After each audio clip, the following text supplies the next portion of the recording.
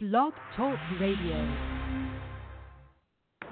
We assembled here today are issuing a new decree to be heard in every city, in every foreign capital, and in every hall of power.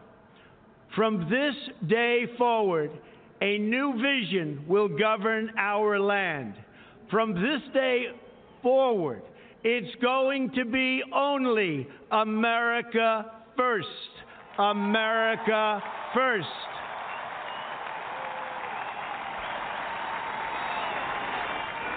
Every decision on trade, on taxes, on immigration, on foreign affairs will be made to benefit American workers and American families.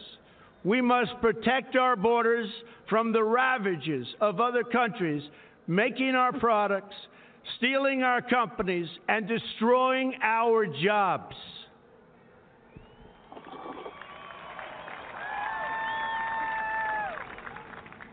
Protection will lead to great prosperity and strength. I will fight for you with every breath in my body, and I will never, ever let you down.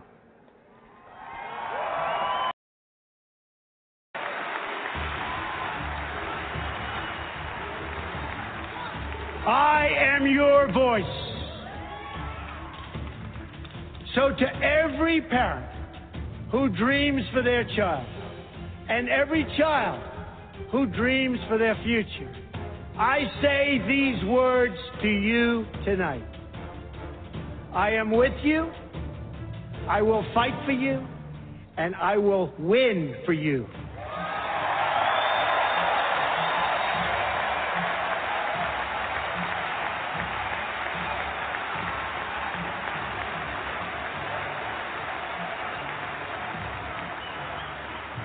To all Americans tonight, in all of our cities and in all of our towns, I make this promise. We will make America strong again. We will make America proud again. We will make America safe again. And we will make America great again. God bless you and good night. I love you.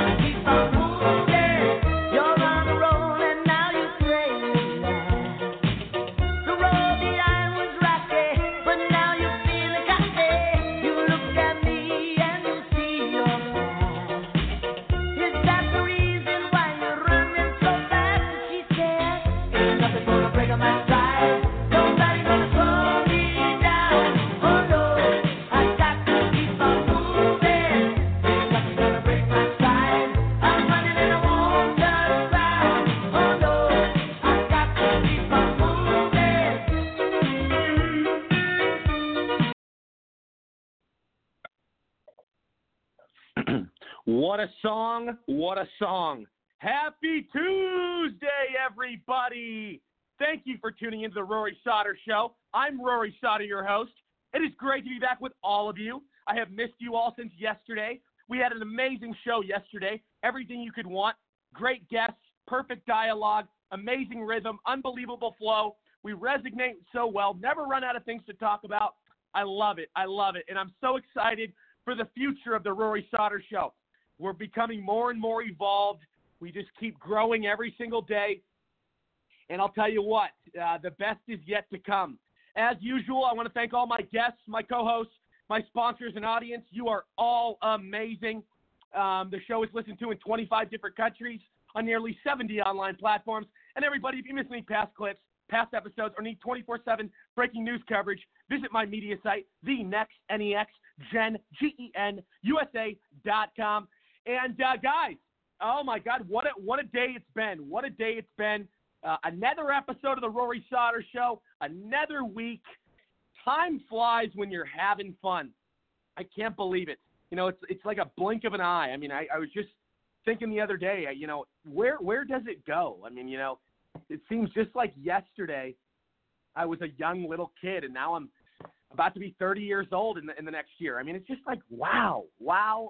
And I'll tell you, you know, the politics in today's society is more important than ever before. You know, we're living in a time where we can't take anything for granted, and everybody's voice is very valuable and useful, and I think it should be strongly utilized. You know, we have all these different social media outlets that allow us to express ourselves and really allow the public and others to hear, you know, our concerns. And you know, you got to love how tech has transformed, because 20 years ago, we didn't have this sort of luxury. We didn't have, you know, these situations or these sites or these platforms. So it's beautiful. It really is. And I'm loving every single second, you know, and I always say to all of you, you know, it's beyond an honor to be able to be on the air with you, shine my light, and, you know, utilize this amazing movement. It's really, really awesome stuff. A lot coming up, though. A lot of big guests on tonight. A lot of big guests scheduled and booked for the next couple of weeks. I can't wait to share all that with you. And, a lot to get into later in the show, too. I will be making various announcements. A lot of headlines today in the news. A lot of various stories. Probably a busier show than yesterday. Yesterday was a pretty busy show. So, guys. So let's introduce the panel. I believe we have with us military expert, and he's running for Senate in Illinois, Chris Kaspersky. Welcome back to the show, my friend. How are you? I'm good, Rory. Thank you for having me back. I just want to say I skipped the Trump rally in Milwaukee tonight to be on the Rory Sauter Show, so we better make this one a good one.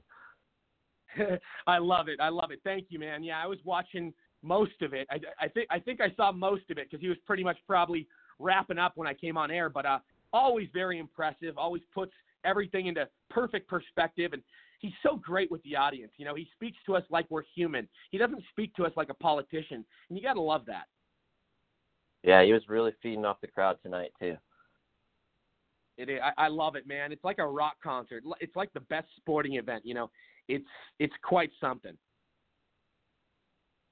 It really is. Yeah. But Chris, thank you for being with us. A lot to get into tonight. Glad you could join us. Yep, thank you. Absolutely. I also would like to welcome to the show, I believe he's with us, we have U.S. congressional candidate from Arizona, Josh Barnett. How are you, buddy? Hey, Rory. Thanks for having me again. Absolutely. A lot to get into tonight. Glad you could join us. Thank you, man. Sorry. Got disconnected for a second. What were you saying? I said I'm actually standing outside the Republican Party here in Sun City, Arizona right now for a Second Amendment Constitution Tuesday. I love it, man. You know, we need people like you in there protecting our president in D.C. You know, you're the ultimate outsider. I mean, you are as patriotic as it gets. And same with Tim Fazenbaker, who I'm about to introduce, who's running for Congress in Maryland. We need you guys in there. We need to, you know, get rid of the swamp and get rid of these politicians. I mean, Trump created this door and this outlet and this whole trend where all these outsiders are getting so much attention, and it's so appealing to all these America First voters because now they're realizing what they've been missing all along, you know? Oh, yeah, there's no doubt about that. We, we've got a handful of people out here in Arizona that are outsiders coming into the government for the first time here, but they're great people, great patriots, come from a business background. They understand the people and what they want. Absolutely, 100%. Thank you so much for being here, Josh. Always a pleasure. A lot to get into, though. Glad you could join us. Thank you. Let's also introduce, I believe he's with us. We have U.S. congressional candidate from Maryland, Tim Fazenbaker. Tim, how are you? Welcome. Well, happy Tuesday. And to follow up what you were just talking about, yes, we need to get some Trump-style candidates in there that are putting America first. And what I want to tell everybody listening is you have a role in this. So not only do you have guys that are running, guys and girls running for Congress that support the Trump vision, but you have people out there that have different talents. If you're a photographer, if you're great with social media, or you're an IT person, you can help. And we appreciate all the help that you guys do, because this is our America, and we need everybody to do our part to actually put America on that right track and to continue this vision that we're going on. So a lot of great topics this week that we'll be going over. Thank you again for having me on, and I look forward to a great show. Always a pleasure, my friend. Thank you for being here. Definitely a lot to get into. Mm-hmm. All righty, everybody. As usual, I will go through various segments and different headlines. I'll start with the small stuff first, then we'll get into the big stuff.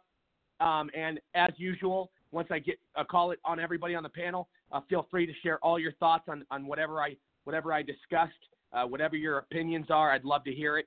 We always have a lot of great talking points when it comes to this stuff. So really a cool thing. All right, let's start with this. Okay, so here's something really bothering me, and I talk about this on my show all the time about what Catholicism has turned into. And I grew up Catholic, went to a Catholic grade school, went to a Catholic high school. You know, I know what it's about. These days I'm more of a Christian, but if I'm going to go to church, once a week, I'll go to Catholic church like I always have. But definitely a lot more spiritual, if that makes sense. But anyways, the Catholic Church, lately, it's really become this terrible epidemic of constant problems. We have the priest situation, obviously. I mean, that's been going on for years, though. But the Pope is a really, he's a really bad plague. I mean, he's really causing so much chaos and so much harm around the world. We've seen how he's been pro-abortion. We've seen how he's been pro-LGBTQ. And I'm not knocking at the LGBTQ community, but I mean, you can't rewrite a religion. If something is founded upon in Christianity, how it's against your lifestyle, you just, and I don't want to get too off topic, but there's so many people, trying to rewrite history. I mean, I know a lot of gay people that are Christian. I mean, I guess this is a very complicated subject, but I guess it's how you look at it. I mean, if you want to go back and look at how it was originally founded, then yeah. I mean, and still, I mean, I would say that traditional marriage is what's promoted, overall. I mean, with people that are old school traditional Catholics, I think that's a given. And I get the frustration with this Pope, with all these various, bishops, priests.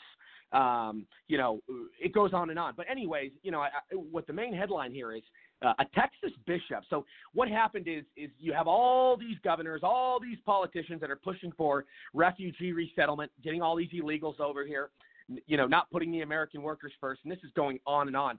And you have religion, getting in the way of that. You have, and this is what really bothers me.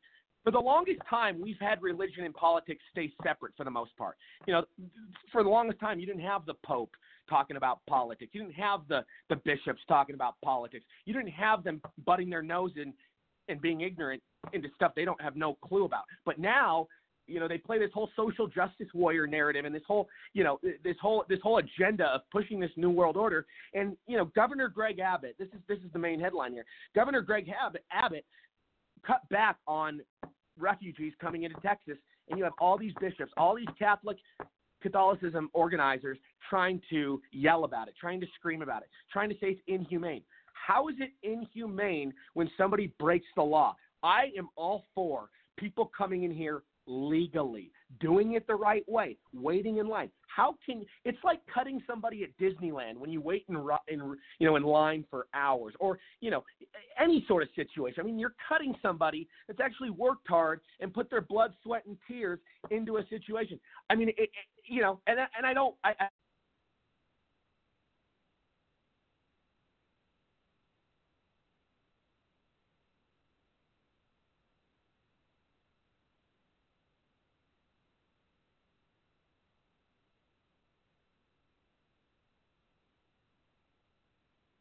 people trying to bash Trump, trying to say that, all these different things.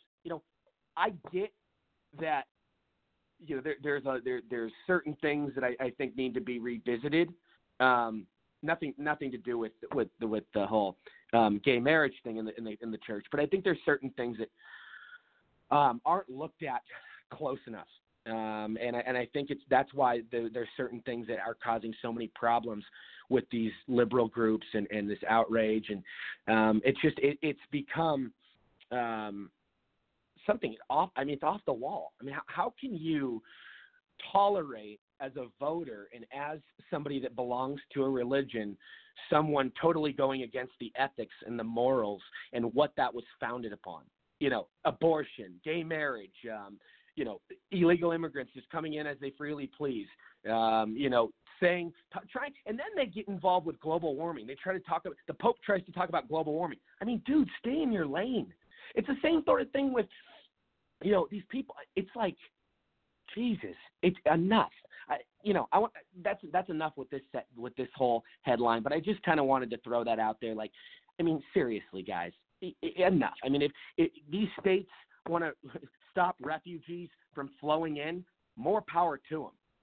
More power to them. I mean, we have too many, people that don't take the America First agenda seriously. And I get it. And, I get with these businesses, and I get with these corporations and owners that, they want cheap labor. They want that luxury, and they want to capitalize on that. And it's whatever. It really, it's a long, complicated situation. All right, here we go. This is really bothering me, and I was reading this headline today. So Vince Vaughn is facing liberal outrage after he was seen with Trump during the national championship game yesterday. So Vince Vaughn, we've known this for a long time, and I know this, and most people know this. Vince Vaughn is a libertarian, leans conservative usually. He's pretty much voted Republican, I think, as long as he's been an actor, as long as he's been in Hollywood. And, we've come to this sort of society and this terrible polarized system that, we can't even properly have, differences anymore. People can't think for themselves. Think about how ridiculous this is. You have an A-list actor who they're saying should be canceled. They should ruin his livelihood, they're saying. He should not work in Hollywood ever again. Because he shook his hand and had a conversation with the President of the United States. Nobody ever said a goddamn thing when we have all these people go interact with Obama. No Republican, hated somebody for who they voted for. That's your right. That's your right as an American. That's the freedom. That's the luxury. You can speak and think for yourself. Don't let anybody tell you what you can and can't do. And, it just goes to show where the mainstream media's priorities are. Their priorities are completely backwards. Their priorities are in the gutter. We have all these big major issues going on, and they're focused on Vince Vaughn having a conversation with the president. But oh my God, any liberal makes a comment about Trump and his family, crickets. Nobody bats an eye in the liberal media. And I've always said the mainstream media is 97% control. And you got that 3% of honesty that we get. But, how is that fair? How is that beneficial? So many people are brainwashed. So many people, believe everything they read. And it's an issue. And, come on, Hollywood. You guys try to say you guys are this welcoming, friendly, loving community, and you guys hate bigotry. You guys hate people that, discriminate. But look at what you're doing. I can't even tell you how many actors tried to go on there. And Vince Vaughn's a really down-to-earth guy. I've seen him in conversations. I've heard from other people that he's so authentic and, just a fun guy to be around. I love his movies. And think about how many actors in Hollywood are Republican. You have Adam Sandler, who is a Republican. He's mentioned it once or twice. He doesn't talk about it all the time, but he has mentioned it. You have Mel Gibson, Clint Eastwood, James Woods, Sylvester Stallone, Mark Wahlberg, Al Pacino. Mark Wahlberg's mentioned once or twice that he is. Sylvester Stallone talks about it all the time that he's a Trump supporter. Think about that. You have some of the biggest names, and these people the liberals want to do cancel culture, these liberal Hollywood, supposed elites. It's wow. It's wow. All because, and I couldn't believe, I thought this was a parody. I thought I was reading The Onion or some, comedy, website. I thought it was satire, but no. CBS, NBC, CNN, every single one of them. Trump, Vince Vaughn, betrays the American people by interacting with the President of the United States. Wow. Good. Give me a break. Wow. Okay. Let's go into this.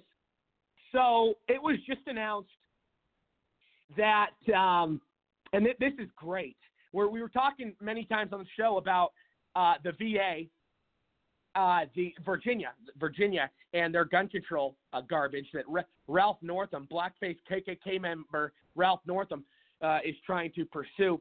Anyways, though, I believe it was in the last couple of days, this whole, it was like an event for the NRA, and you had so Virginia was going to try to ban AR-15s, and they were going to go on this big gun confiscation spree. But then you had thousands of NRA members show up, and all of a sudden the Democrats are like, no, we're not going to do this. You do realize, politicians, what will happen if you go down this route with these people, with law-abiding citizens? It's going to just end badly. It's not a healthy, you have all these people that don't trust the government. You have all these people that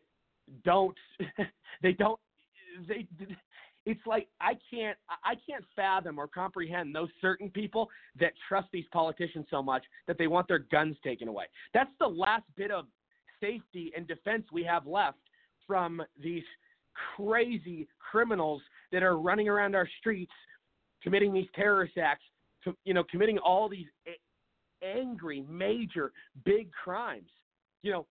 These gun control laws, all they do is leave the good guy defenseless. That's the only thing that ever happens.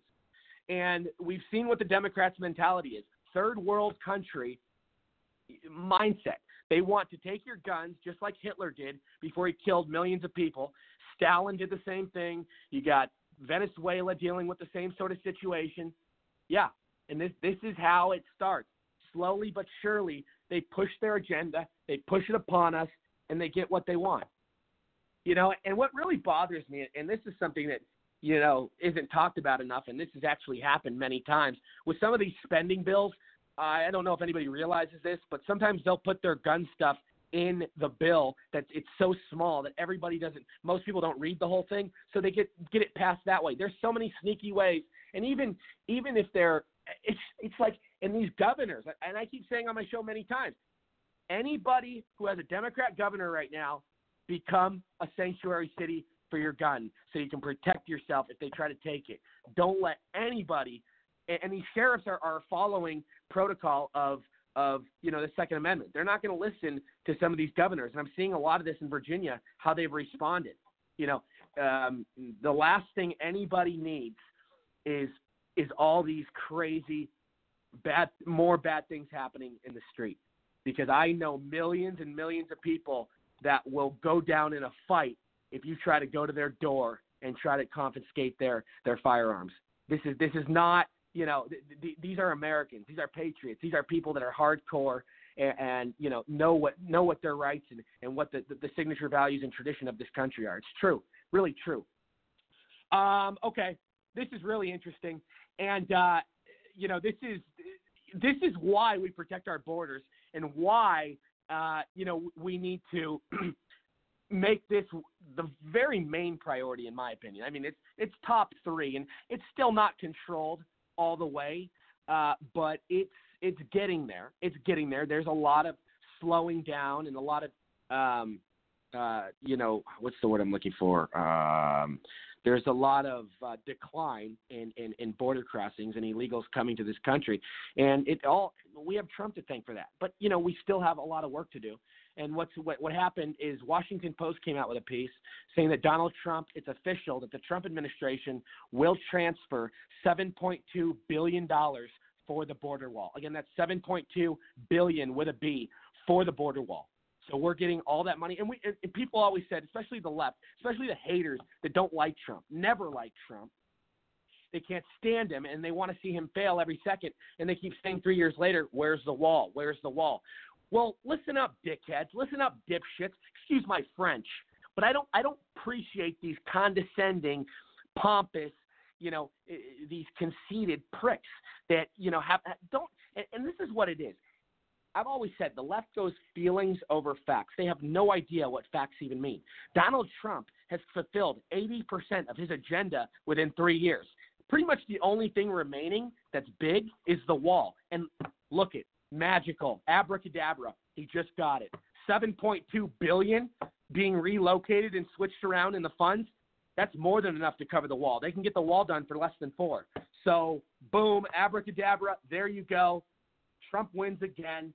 This is amazing. This is the biggest accomplishment victory of his campaign, and he's had bigger ones than ever. I mean, this is the biggest promise. But think about everything else he's done.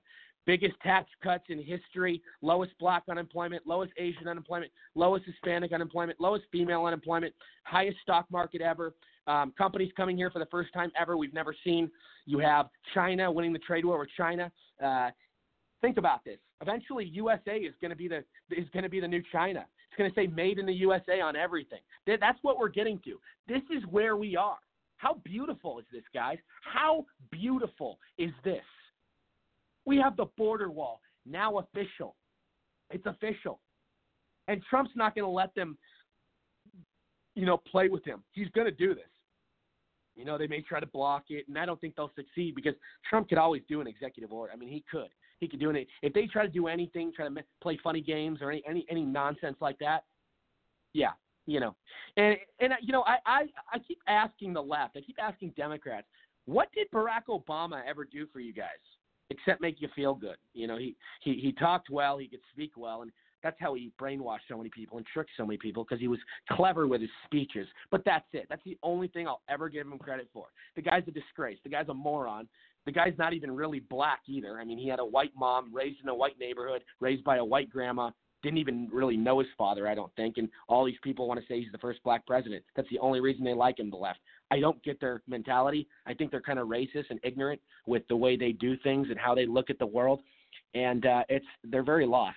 I call him? I call him White Mama Obama. I wanted like a real first black president, like a Herman Cain. That's what I wanted, or like a Ben Carson. Even that, Ben Carson has a little lower energy than I like. I mean, I like him, but I think a Herman Cain would have been a lot better. But yeah, it's just like Jesus. It's such a phone. Obama's so phony.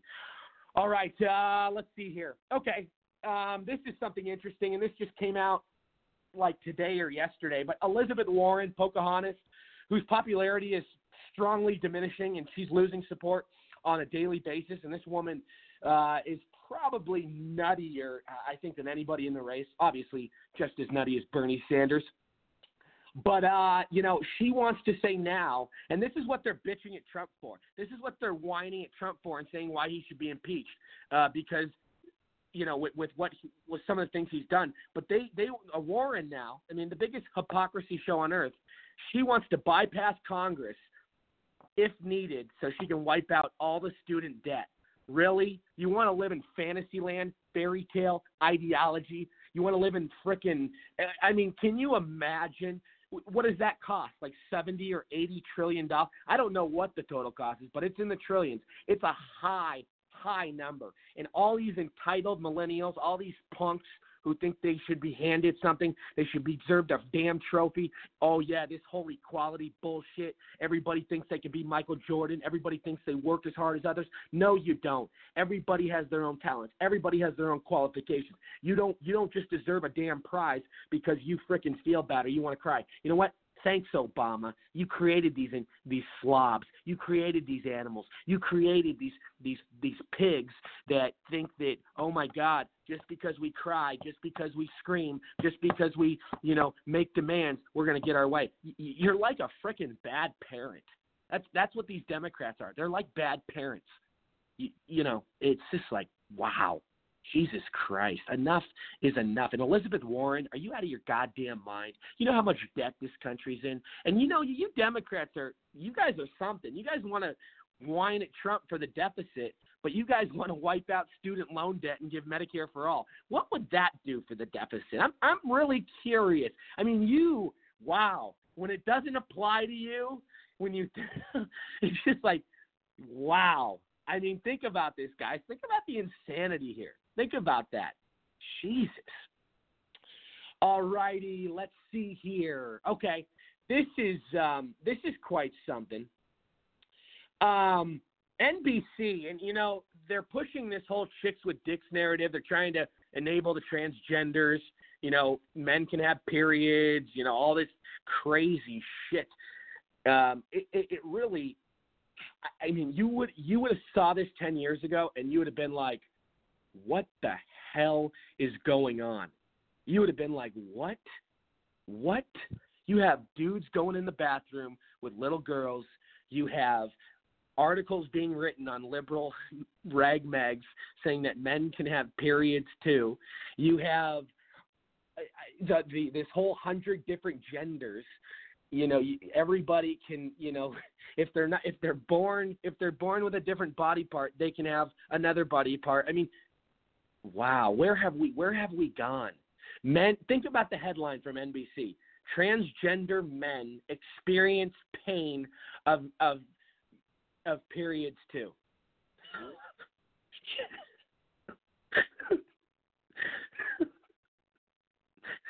What? And you know what? Even liberals, I'm even looking at what liberals are saying and the reaction and the outpour, and they are getting tired of it. You have people that have been voting Democrat their entire life, and they don't even recognize how far left the party has gone with all this social justice warrior, nonsense. And you know what else is crazy? The LGBTQ community, they keep adding letters and words. And that's another thing. They keep pushing that agenda. And then you got the drag queen story hour. You got the drag queen trannies want to go get waxed and stuff. And remember that story in Canada where the guy got denied? They wouldn't wax him because he was a tranny, and then he tried to file a lawsuit. I mean, this is what you're doing. And then what about the porn star that was a tranny, and she tried to go out? It was I don't know what it was, but they denied her, and then he or she tried to say, "Oh, this is discrimination." Wow. Okay. Here's something interesting. So 47, and this is really baffling, and this really bothers me, and I get angry about this, but 47% of young Democrats prefer other countries over America. Well, if you prefer other countries and you want to keep bitching about what's wrong with this country and want to keep pissing on our flag and saying how racist and hateful America is, why don't you leave? You guys have no morals. You guys have no ethics. You guys are hypocrites to the highest extent, and you want to say everything that, I mean, come on. And you want to make the statement, you want to ask the question, when was America ever great? You want to ask that. You guys have the nerve to ask that, but you're still living in our country. You're still here every day causing chaos. You're marching through the streets, you smelly feminists, you angry social justice warriors, Black Lives Matter, all these people that take us back. They take us back. They don't do anything good for this country. And we got the NAACP, all these people, the Southern Poverty Law Center. It goes on. And this is what contributes to these millennials thinking that they should have a piece of everybody's wealth. And this is what they think: capitalism. They think, billionaires are the enemy of America. They think we're racist. They want to have all these special privileges. And you know what? What really bothers me is when I hear, oh, we should get rid of billionaires. We should get rid of corporations. We should make them pay their fair share. Well, number one, they're never going to pay their fair share if you try to punish them with that. All they'll do, and I talked about this on my show many times, they'll create more offshore accounts. They'll move. I mean, quite frankly, they'll move. They're not going to live here. Jeff Bezos is not going to pay $2 billion, Elizabeth Warren. He's not going to do that. I'm sorry. You're insane. And what else I wanted to say is that billionaires are what stimulate the economy. They are the people that hire millions of people. If we didn't have billionaires, we wouldn't be a powerhouse like we are. I get it. Some of them are greedy and some of them don't, do the proper right thing for their employees, but that's their choice. They built that themselves. They utilized and capitalized on the American dream, and you can't tell anybody what to do with their money. I mean, give me a break. Give me a break. Okay. This is something really big. Is that you keep seeing all these constant Muslim, Iranian, radical Islam crimes, and it never really ends. We'll talk about this whole Iran thing here in a second, but you have people in Canada, just scumbags like Justin Trudeau, trying to say that we're responsible for the plane being shot down. We're responsible. No accountability. This guy blames everybody else. He's just like every other liberal. And to be honest with everybody, it was Iran's fault. It was nobody else's fault. Iran was the one being reckless. They were the one being radical. They were the ones that started the fight. They were the ones that wanted to blow up the USA. They were the ones that were talking all this craziness. It wasn't anybody else, Canada. And you know what? Iran took responsibility for it. They apologized. And I don't think it's a sincere apology. They just want to cover their ass. And apparently they made arrests today on various people in Iran for shooting down the plane. I think I'm not going to buy too much into that, because I think that's really just to make themselves kind of look like, more innocent than they really are. But yeah, I mean, come on, Trudeau. I mean, Trump, you like to say Trump's a good guy, and I've heard you say that in interviews before, and you're two-faced, like Trump would say. You say you want to work with the USA, you say you want to be fair, you say you want to do things the proper way, but all you do is avoid responsibility. It's the same sort of thing with your blackface scandal. You never said you're sorry truly. It was never authentic. It was never from the heart. It was always, me. That's what it was. It's sad. And, Iran really screwed themselves, and they've really turned into a situation of desperation. They are dealing with the same sort of scenario that Kim Jong-un went through. We saw Kim Jong-un making all these threats to President Trump for the longest time. President Trump wasn't taking it. President Trump showed there's a new sheriff in town, and Kim Jong-un had no choice but to come to the table. Next thing we know, they're sitting down laughing.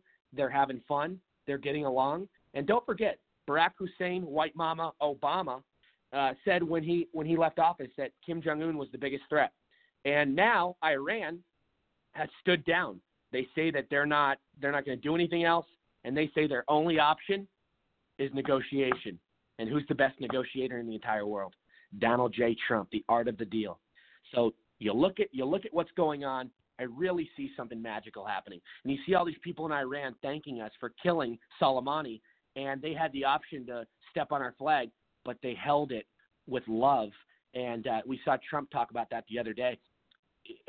People are coming around, and they even said, and how the media tries to normalize and humanize and try to say he's a good leader, Soleimani, when he made Harvey Weinstein look like a saint, according to these citizens in Iran.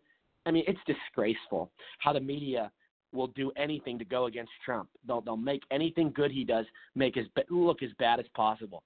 We live in a very, very sad time with our media.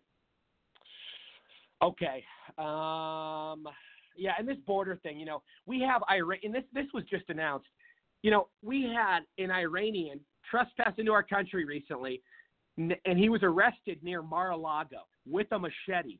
Yes, guys, we have illegals, radical Islam terrorists, trying to go to our president's country club with weapons. This is why we protect our border. This is why Iran and these countries aren't the religion of peace. They don't come with love. They don't come with sincerity. This is something that, it can't be taken lightly at all. We have to, and look at all the sanctions Trump's put on Iran. I mean, they're really hurting. They're really going through a bad, bad, bad time. That's for sure.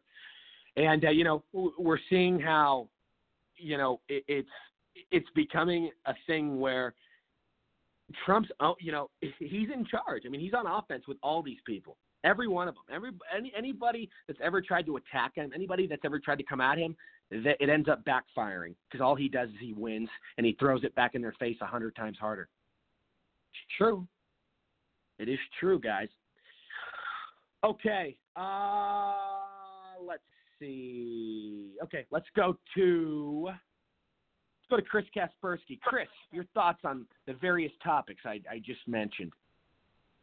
Oh man, it's been kind of a crazy week, hasn't it? I mean, we have the Nancy Pelosi too also, said that she's going to send over the articles of impeachment over. So, that's one thing that we didn't even get to. But boy, there's a whole lot there. I do actually want to just bring up one quick little aside. Today I actually got to have breakfast with Clint Lawrence, who is one of the 3 service members that President Trump recently pardoned. And let me tell you, that guy was awesome. He was like just this all-American guy who got in a really bad situation over there. In fact, I had almost the exact same scenario happen to me when I was in Afghanistan. And yet he had to spend 6 years in Leavenworth because of President Obama.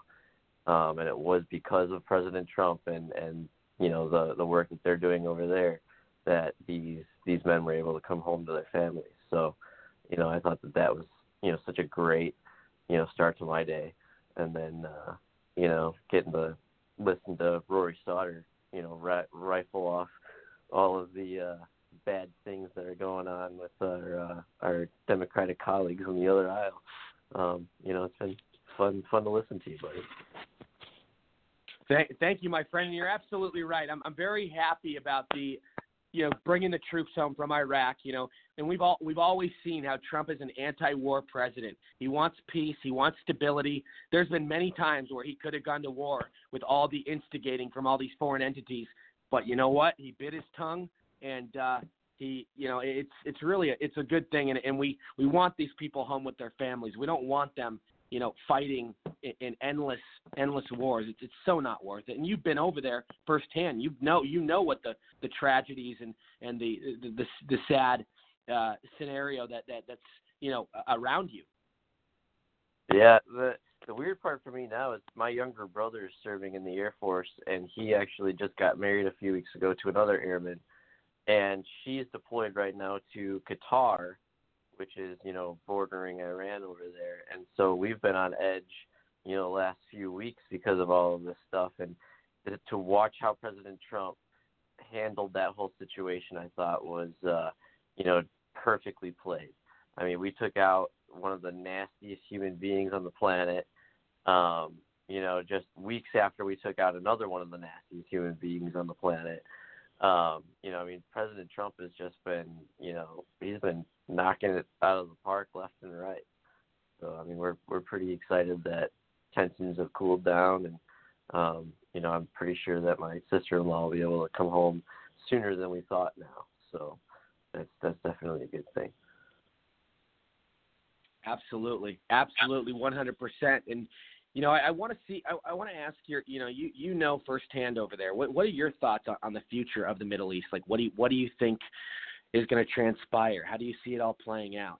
What better way to ask? It's the best way to ask somebody who's actually lived it. Yeah, it's such a an onion, really. I mean, there are so many layers to it all. There are, various tribes out there. You're talking about Sunnis and Shia, and even in Afghanistan where I was, I mean, you're talking about total tribal people that have no conception of a national state government at all. They just believe that they live here in this village and that's their life, and trying to press upon them a centralized government is they just don't really want it. It's actually kind of interesting because that's kind of the way our nation was founded. When we had this huge central government pressing down on us, and we resisted. We said that we wanted to do things on our own, and I can kind of at least relate in that sense with those people that they just want to be left alone, and unfortunately they're kind of caught in the crossroads of what has been termed of millennia of armies just going there and being laid to waste throughout Afghanistan and the Middle East, and I don't think it's anything that's going to be resolved anytime soon. It's always going to be a mess over there. And you're talking about nations too that don't have as many resources or things to draw upon. I mean, Afghanistan's one of the world's poorest nations. There's not a lot of hope with those people. So just be glad that we're Americans, man. Right, absolutely, amen. And God bless patriots like you and your service. And for people that don't know, you were over there in charge of UADs. I mean, you saw some of the most intense things on earth. I mean, you're dealing with some of the most powerful weapons. And how much do you think it's changed over there since you were there? Do you think it's pretty much almost the same as it was? I mean, in terms of the surroundings and the environment and the damage. I think it's almost exactly the same. I was talking with Clint Lawrence, who was there 2 years after I was there, and we were swapping stories. Both of us were in Kandahar and walking around the same villages. And so, I mean, him 2 years after I was there and talking to people even after he was there, it's all the same. And it's really a shame because, we put in almost 2 decades worth of work over there, and you don't really have a whole lot to show for it. And so it's kind of disheartening as an Afghanistan vet looking back at it and going, okay, well, what do we have to show for this? So, I mean, I'm hopeful that President Trump is able to work out an agreement where the Taliban will have to, sort of coexist in Afghanistan. I mean, there's just no way that we're going to play whack-a-mole and kill every last one of them. So, we've got to find other diplomatic ways of accomplishing our missions too. So.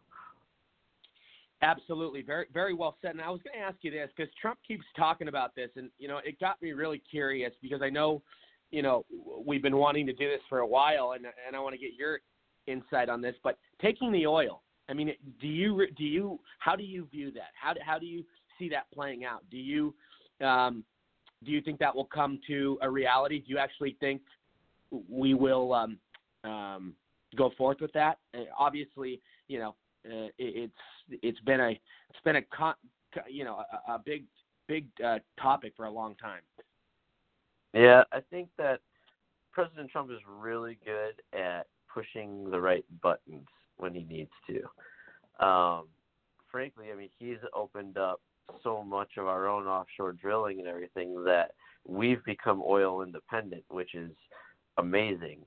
We don't have to rely on all those other people. My original philosophy was that, or thought was that the United States was just using up everybody else's oil until the time came when we had our reserves still left, and then everybody's gonna be holding out their hand to us, and we'd be moving on to other forms of energy production. So I mean, it's really kind of crazy to think that these people just, they think that they can just jack up oil prices and then, think that America can't do anything about it. Well, sorry, we've got a different guy in the White House now, and he can. So. Right. No, absolutely. Absolutely. Chris, stay with us. And also, Chris, where can people get involved with your campaign at? Oh, yeah. You guys can find me on Facebook. It's Chris for Illinois Senate 31. My website is chrisforsenate.com. And thank you so much for everybody listening. Absolutely. Chris, stay with us if you can. I love having you on the show. A lot more to get into tonight. Thanks, brother. All righty. Let's go to U.S. congressional candidate in Maryland, Tim Fazenbaker. Go ahead, buddy. Hey, Rory, I want to definitely play on the whole Iranian thing going on. I just want people to realize what the left has done. I mean, you had Soleimani killed, and they support this guy because he's the anti-American person. He's the anti-Trump. And then they have the riots going on and the people wanting their freedom in Iran. And what happens? The left doesn't talk about it. They shut it down. It's a non-story. But this is what America's always been about. We push that freedom for people. And the people, when they rise up to have that freedom, the same as the birth of our own nation, we're supposed to be there for them. But the media here on the left doesn't want to admit it because they don't believe in freedom. So it goes to the same thing with illegal immigration. You have this Iranian coming in at Mar-a-Lago. They're coming across the border. It's breaking our laws, our freedom. And what's the end game? You have a country like Iran where women don't have rights, gays don't have rights, you don't have religious freedom, yet they support a country like that and not a country like America. But look at Iran back in the 1970s and the 60s. They were free. They were, more westernized, so their women had the abilities and the freedoms in a sense that the Western world has now. But they prefer a theocratic government, a complete tyrannical type government over what we have here. It's completely wrong. But that is part of the reason why, I don't remember that number, but maybe 40-some% of millennials think they prefer to live in a different country than here. It's this indoctrination. And we don't get the real news on a lot of these mainstream media things. We have shows like the Rory Sauter program, which is great because we get to express these things that are actually going on in real conversation. So when you have this media that just keeps bashing President Trump and keeps bashing America and promoting these tyrannical governments, this is kind of what happens. So another topic you brought up, which somewhat ties into this, is the whole transsexual, trans community thing about men experiencing the pain. Well, I saw just the other day a tweet going around about not to call your dog a good boy or a good girl because there's transsexual dogs and animals. And it's like, come on, people. They're doing it for shock value, but they're doing it because it's ultimately about bringing down America, breaking down our values, breaking down our morality, and normalizing the not normal is the way that you overthrow this country from within. So we laugh at these things, but we always know that eventually these will be pushed mainstream. That's the whole plan of what they're doing. So it's crazy. I do want to get into Elizabeth Warren, who I think might be the only minority left on the Democrat side. But besides that, yeah, she's pushing for no student debt and all this, and you're right about kind of like being a bad parent. We're going to give you everything for free. We want to be your friend, but then what happens when those kids grow up? When you raise someone like that, they aren't usually as productive as citizens. So that's what government does. They promise these things, and then these people grow up and they aren't as productive of citizens. So Elizabeth Warren wants to get rid of student debt. It's pandering. Everybody knows we can't do it. Even most of the left knows that it's not really plausible. I will say this. A lot of the student debt and I took one a little bit when I was in college, but I was able to pay off, and I took the proper amounts. I didn't take an egregious amount, but the student debt system is set up that you can't file bankruptcy, yet they will charge you interest from what I've studied. Now, that's a little off. So if they want to come to some kind of a compromise where since you can't file bankruptcy on these student loans, maybe you don't have that interest as part of it, maybe that's something we can discuss. But to wipe out entire student debt for people who weren't responsible, it's not responsible for the people that have been responsible, and it's not fair. So this is another example that when government gets involved, they destroy everything. So you used to be able to go get a loan and you get it through a bank or whatever, and that was a one-on-one responsibility. But when government gets in, the institutions start jacking up their rates because they know they can get that money from Uncle Sam. And I see it in different fields all over the place. When the government's paying, you know what you can get. So we got to get government out of things like with higher education, because as we see, they get into things like that. They become indoctrinated, and then they hate America, and they push for countries like Iran over America. So it's definitely a sham. But the wall is coming, and it's been coming slowly, but it's coming. And no matter what anyone thinks, whether it's going to be successful or not in its main purpose, which it will be, it's symbolic. And that wall going up means that we are here and we're taking back what is ours, our land, our country, and stopping this far left-wing approach of no borders for our nation, and to let every third world nation come in here and basically take all our resources, taking them away from our children, and just dissipating our resources across the world. Thank you for President Trump. It was one of the things I said I would grade him on. It was this wall. He campaigned on that, and he has been a president that has stuck by what he said, and that is a great achievement that he has going on. The other thing, he's been deporting the illegals, and he's been pushing them further back into Mexico.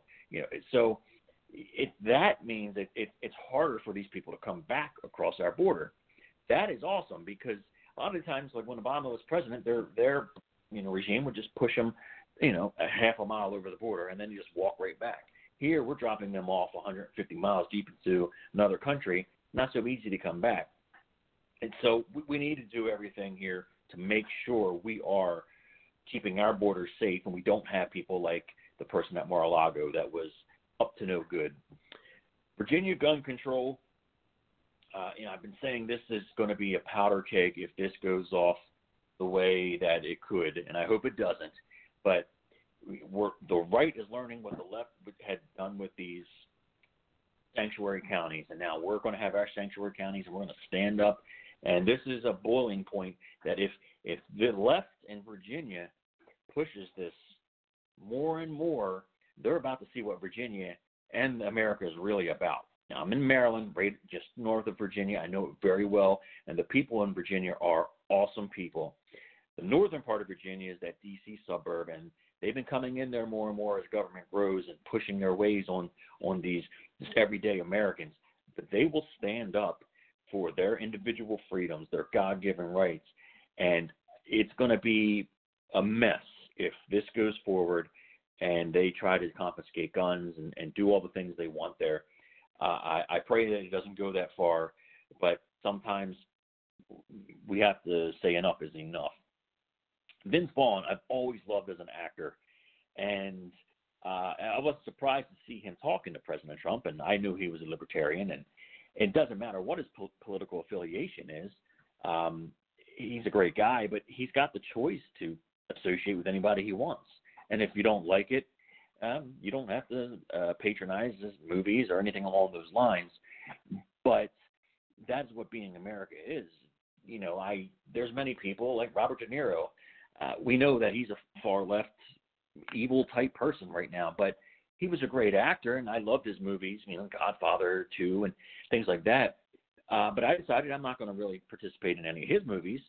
but I don't go out and bash the person because of his beliefs. He has that right. Vince Vaughn does as well, and I will support Vince Vaughn and anybody for their political decisions, whether I like them or not. But Vince Vaughn has always been one of my favorites.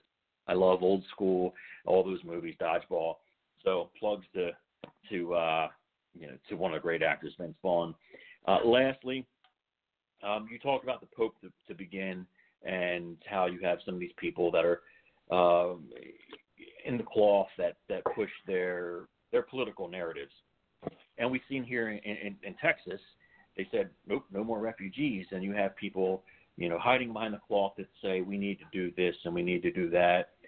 Well, we see the same thing with the Pope, where they have a wall around the Vatican, and yet they tell us we can have a wall at our own border.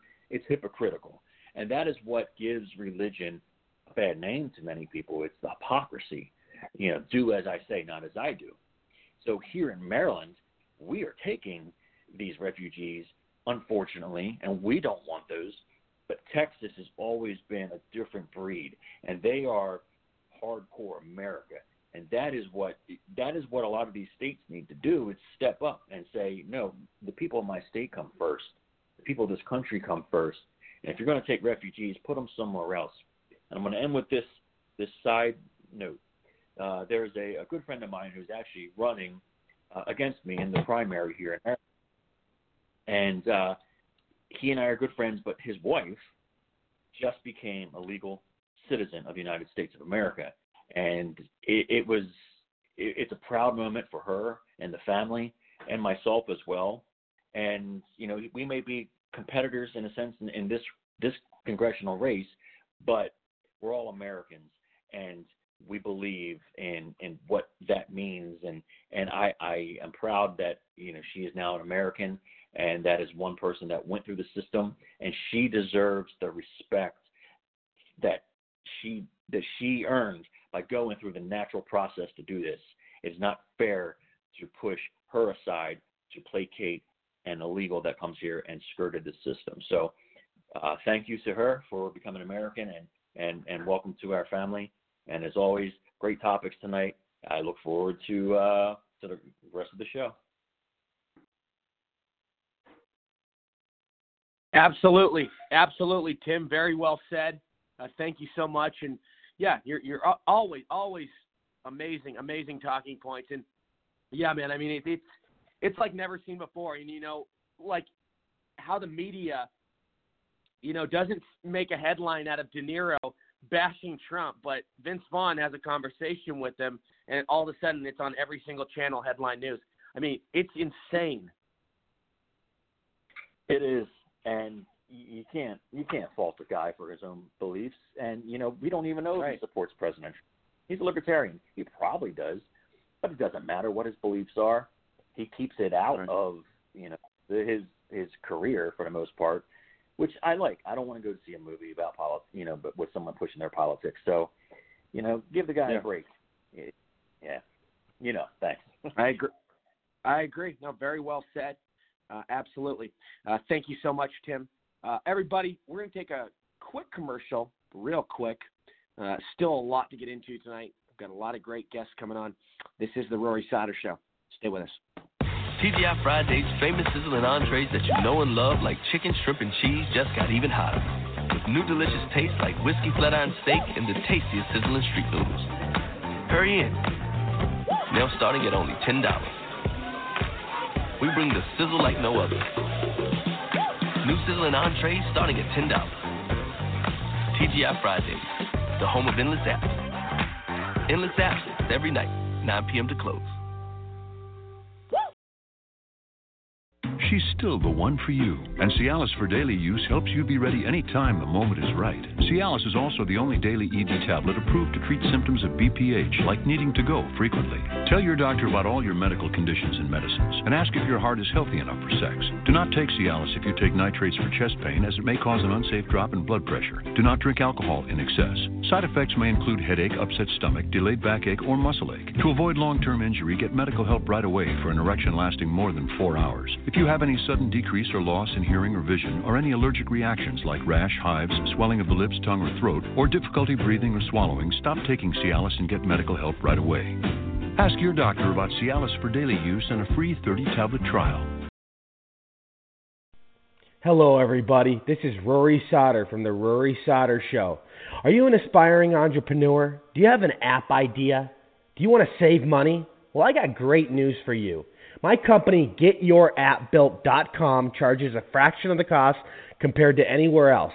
And all of our work is the same amount of professionalism you'd see from any other company. Please visit our website, GetYourAppBuilt.com, for your free consultation and contact us today. Thank you.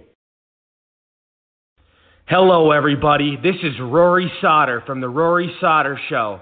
Please visit thedonaldjtrumpstore.com for all your authentic, customized, and creative President Trump apparel and merchandise. You won't find products like this anywhere else, and best part of all, it's made here right in the USA. Use MEGA45 at checkout for 30% off your first purchase.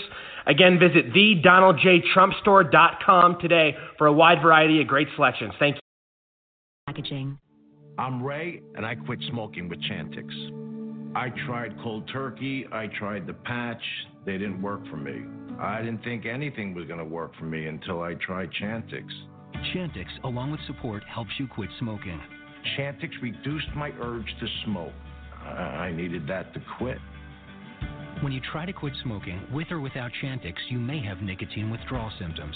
Some people had changes in behavior or thinking, aggression, hostility, agitation, depressed mood, or suicidal thoughts or actions with Chantix. Serious side effects may include seizures, new or worse heart or blood vessel problems, sleepwalking, or allergic and skin reactions, which can be life-threatening. Stop Chantix and get help right away if you have any of these. Tell your healthcare provider if you've had depression or other mental health problems. Decrease alcohol use while taking Chantix. Use caution when driving or operating machinery. The most common side effect is nausea. I can't tell you how good it feels to have smoking behind me.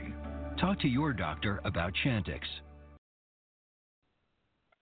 And we are back. The Rory Sauter Show, coast to coast, worldwide. Listen to it 25 different countries on nearly 70 online platforms. Everybody, it's a beautiful night. A lot of guests coming on tonight. I do want to introduce, and I apologize to everybody. We're running just a little bit late, a little bit of a delay. But stay with us. Bear with me. I promise. I'm very sorry. I do want to welcome to the show, though I believe he's with us. We have federal prosecutor and political columnist Joseph Marino. You've probably seen him on Fox News, various outlets. He's been on a lot of different channels. Joseph, how are you, buddy? Welcome to the show. Hi, Rory. Thanks so much for having me on tonight. Absolutely, my friend. So your first time on the show, tell us a little bit about yourself, kind of how it all started for you, how you got to where you are. Quite the impressive resume, my friend. Oh, thank you, sir. I appreciate that. So, I'm a lawyer originally from New York. Been in Northern Virginia for about a decade now. I moved down here when I joined the Justice Department. I'm back in the private sector the past few years. And, one of my biggest accomplishments was right before 9/11, I joined the Army. I've just been out of law school. I wanted to get that military experience, having really no idea what it was going to mean to me. And, of course, after 9/11, I had 3 tours, one in Germany, one in Iraq, one in Africa, and it really kind of sent my whole life in a different direction I never would have anticipated. I love public service. I love the fact that I've served, and I really enjoy now trying to bring some wisdom, some life experience back to politics and back to the debate on all kinds of things: national security, the law enforcement, foreign affairs, that sort of stuff. So I love being in the game, and I love smart programs like yours, where we can have some smart discussions. I love it. And first of all, thank you for your service. You guys, I always say this, you guys are the real heroes. It's not somebody with a basketball jersey on. It's not a musician in Hollywood. It's not an actor. It's the people in uniform that put their blood, sweat, and tears out there for our country and sacrifice their lives. It's really a beautiful thing. So thank you for that. And I also want to say, wow, man, you've lived. And I read up, just some of the things you've achieved and accomplished, and it's, like I said, it's quite something. You worked with the FBI. You've been a federal prosecutor. Tell us about your time as a federal prosecutor. That's huge. Sure. So I'd already served overseas in the military at that point in my life, and so when I was looking to get to be a federal prosecutor, you can go become an assistant U.S. attorney, which are the federal prosecutors in various states throughout the country, and they'll prosecute anything from gun cases, drug cases, illegal reentry, anything like that. The other path is to go to Washington, D.C., and to specialize in something. And so I specialized in national security law and specifically in counterterrorism. So all the cases that I worked on after I moved here to Washington and joined the Justice Department all had some kind of counterterrorism angle to them. Either it was individuals trying to smuggle cash to terrorist groups, or it was active terrorist plots to attack Americans, either here or overseas. So it was really, really a fascinating way to use the legal experience I'd gained in the Army and serving overseas back here in the U.S.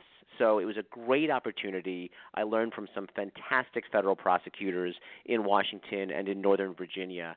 And it was really a great way to kind of take that military legal experience and fold it into my civilian career. I love it. I love it. So what are some of the crazy – I'm sure you've seen every single case known to mankind. What are some of the crazier ones? Well, I mean, the case that was that had the most notoriety when I was with the department and that I worked on was the D.C. Metro bomber case.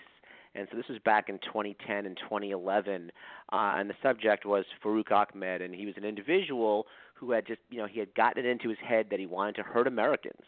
And so he had spoken with individuals that he was under the impression were operatives from Al-Qaeda, and he agreed to plant explosive devices along the D.C. Metro path in various locations, various metro stops, and designed right around rush hour to kind of maximize the damage to civilians going or coming from work. So it was really a pretty insidious plot. And through some great work by the FBI and from other law enforcement agencies, we were able to intercept that. To basically, he thought he was speaking with Al-Qaeda operatives. In fact, he was speaking with informants.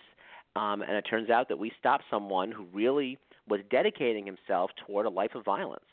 And so he's in federal prison now for 23 years as a result of our prosecution. And again, it was just smart people who kind of looked and listened, didn't like what they were hearing from individuals that were kind of talking about hurting Americans, and actually did something about it. So it was really a success story from beginning to end. He was taken down, no loss of life, thank goodness, and justice prevailed. So it was exactly that kind of case that really made me, feel like I was fighting the good fight. Really trying to protect Americans, first in the Army overseas, but then here in the United States, where there unfortunately are people out there who want to do us harm. And so it was good being part of that fight. Yeah, and that was a crazy one, and it's I mean, it must be just mind blowing some of the things you run into as a prosecutor, and I know you worked for the FBI. You were affiliated with them. You did some stuff. Speak on that a little bit. Sure. So I was part of a commission that formed in 2014 by Congress. And so basically, after the 9/11 attacks, the FBI really had to step up. And keep in mind that the FBI has basically two roles, right? It has the traditional law enforcement role. So all the stuff that we think of as federal crimes that the FBI investigates, right? Kidnappings, bank robberies, drugs, guns, any kinds of federal crimes. But then it has a second role, and that's basically that the FBI is our premier counterintelligence agency. They're designed to basically look for people that are spying on America or people that would otherwise engage in patterns of attacks or to conduct other kinds of harm, whether it's terrorism, cyber terrorism, and that sort of thing. Lots of other countries split up those functions between two different agencies, but here in the U.S., the FBI does both. Sometimes it does them really well. Other times it has a difficulty kind of balancing those two missions. So the purpose of our task force, our commission in 2014 was to say, okay, it's been a little more than 10 years now after the 9/11 attacks. How has the FBI done? How has the FBI performed in terms of preventing the next major attack, in sleuthing out potential future attacks and attackers, individuals that have become radicalized through whether it's different kinds of ideologies or far left or far right politics or whatever it is that will kind of trigger people to kind of going down violent paths. How has the FBI either responded to attacks that have happened, like the Boston Marathon bombing, or in the case like the one we had, how have they prevented potential attacks? And so overall, we came up with some pretty good suggestions for how the FBI could adapt to changing techniques and changing technologies. And we assessed that overall the FBI has done a really great job. There's always room for improvement, certainly. And granted, this was several years before all the FISA issues that we've learned of this past year. But at the time, overall, we found like the FBI had done a pretty darn good job, but there's always room for improvement. Very well said. And Joseph, I was going to ask you, so how, and you just kind of, you said at the end what I was just about to bring up, how do you analyze and how do you kind of make the assessment on the current stance of the FBI after everything we've heard? And I see that they've done certain good things throughout the years, but I think what's coming out more and more is just some crazy revelations that we didn't even know what the stuff they were up to it in other ways. I mean, we see various things with the Comey thing, with the McCabe, with Brennan. I mean, it just goes on and how they were out to get Trump and the fix was in. And, I think there were some issues kind of with the Vegas shooting, maybe some with 9/11. I know that I just read certain things and I see certain things. And it scares me that some of these high ups can get away with so much, unlike the everyday citizen, if that makes sense. And just what we've heard and just what we've found out, I'm sure it blows your mind, right? Well, it does make sense, Rory, and you make some great points. I mean, you're right. First off, the commission that I worked on in 2014 was before a lot of these issues in 2016 and going forward. And even though the FBI is a fantastic organization with some fantastic men and women, it's hard to deny they have taken some lumps in the last few years, several of which were pretty well deserved. And so I think individuals like Jim Comey, Peter Strzok, Lisa Page, Andrew McCabe, they've all made decisions that did not reflect well. And maybe it was through hubris, right? Maybe it was to your point about higher-ups that felt there was a different set of rules for them than for the rest of us. So when you see the series of bad decisions that have led to these people either being fired or disciplined or some other kinds of action taken because either they leaked to the press or they made decisions that for the rest of us would probably land us in jail, but they seem to get a pass on it. Hard to deny that there have been some questionable individuals in high places at the FBI that have made some pretty bad decisions.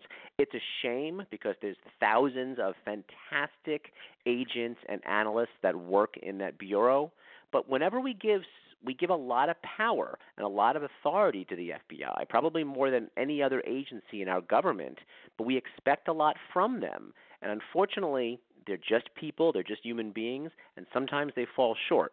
So I think while we're right to trust the Bureau in terms of giving them the kinds of powers that we want to keep us safe, they also have to be held accountable. And I think we've learned in these past few years, even these past few months, with some of the things that we've learned, that perhaps we have to keep a closer eye on some of the individuals at the FBI. Very, very well said, and you're absolutely on point and right on par. And I wanted to ask you, how what do you make of, the whole double standard? How people like Peter Strzok and Lisa Page and Andrew McCabe, as it looks now, they're going to walk. They're going to get away with whatever they got away with. And if it were a Republican or anybody like that, I think we would have hell to pay. And I think they would crucify us at every turn. But I'll tell you, these special privileges for these leftist elitists and the high ups, it's terrifying to think about. I think there's a lot of well-deserved anger with people, and I think that look at the case of Hillary Clinton. I mean, she obviously was not part of the FBI, but the fact that she conducted herself as Secretary of State in a way that any first lieutenant or any junior special agent in any law enforcement field, any police officer for that matter, if any of us were to mishandle classified information in such a, whether it was criminal or not, definitely tremendously sloppy, we all would have gotten fired, possibly prosecuted. And so I think when Americans, when good, hardworking, law-abiding Americans see the Hillary Clintons and the James Comeys and the Andrew McCabe's basically get a slap on the wrist or sometimes no punishment at all, but no criminal prosecution, I think people are right to be pretty frustrated because the little guy no doubt would lose his or her job. But the big guys at the top seem to somehow skate by, move on to the next thing, get rich, and seemingly never have any consequences. And you're right, it always does kind of seem like Democrats that get away with it, whereas us Republicans, not so much. Yeah, and we look at the way they treated Paul Manafort. We see the way they treated, people like George Stephanopoulos. We see the way they treated Carter Page. I mean, and none of what they went after him for had to do with anything with the Trump campaign. And it's like they ruin these people's lives. And I know you were a big, strong advocate for what Manafort had to go through, and as well as Michael Flynn. And I know you've given some talking points on those situations. But what's your thoughts on all that? I mean, again, it's like there's people who there was a lot of collateral damage, right, from the Russia probe, and it's unfortunate because the whole thing seemed like it was premised on nothing, right? There was never a case to be made, despite 2.5 years of the media really hyping it up. At the end of the day, there was no Russia collusion. There never was, and most of us who watched it from the beginning, we knew that. We looked at it and like this it's ridiculous, and yet a lot of good people, unfortunately, were sort of collateral damage. And when prosecutors, and I'm a former prosecutor, so I have to take the hit on what a lot of us do. When we roll through with the tremendous might of the government behind us and we don't find what we're looking for, there's definitely a strong tendency to say, you know what, I'm going to find something. I can't be empty-handed here. So even though I didn't find collusion, I'm going to dig into all these other areas and sort of catch up all these people in this unrelated stuff so I can at least claim some kind of victory. And I think what a lot of us are really frustrated with is when we look at the Mueller probe, which for over 2 years promised us that there was something, they were going to find something, and the media kept saying they were going to find something, only to find out there was nothing there other than a lot of unrelated process crimes. Yeah, no, absolutely, and it really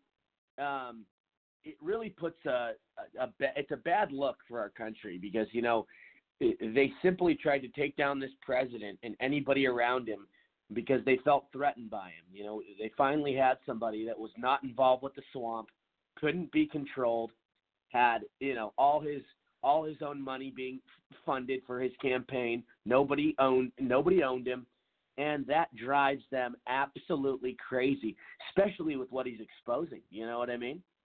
Yeah, I think that's right. I think there's a lot of people that were very threatened. People on both sides of the aisle, frankly. People that were accustomed to power. And I think when President Trump was elected, and most of us were surprised. I mean, we were really surprised when it happened. He threatened a lot of the power structure here in Washington, and people on both sides were very threatened because the normal go-to people, the normal politicians, the lobbyists, the bureaucrats that sort of staff these positions from top to bottom, all of a sudden were all kind of thrown out on both sides because Donald Trump was going to do it his way. Right, absolutely. And I know you work strongly in national security. What's some of the biggest national security threats that you witnessed or what you think we're facing just from your expertise and what you've been kind of affiliated with? I mean, right now I'd say it's a cyber threat. I mean, it is unfortunately so easy for our enemies to reach out through the internet and disrupt our lives, whether it's to attack the financial markets, to attack critical infrastructure like electricity grids, to kind of impact the news cycle with false information. There's so much, and unfortunately, many of our most serious adversaries that could never touch us on the battlefield, the traditional battlefield, have some unfortunately very high-tech abilities to hurt us on the cyber battlefield. So I'm thinking Iran, North Korea, China, Russia, states that do not want the United States to succeed, and so they're putting resources into cyber attacks. And these are not just attacks meant to steal our money, it's meant to disrupt our lives. And so I think and it's something, thankfully, though, that everyone can help defend against.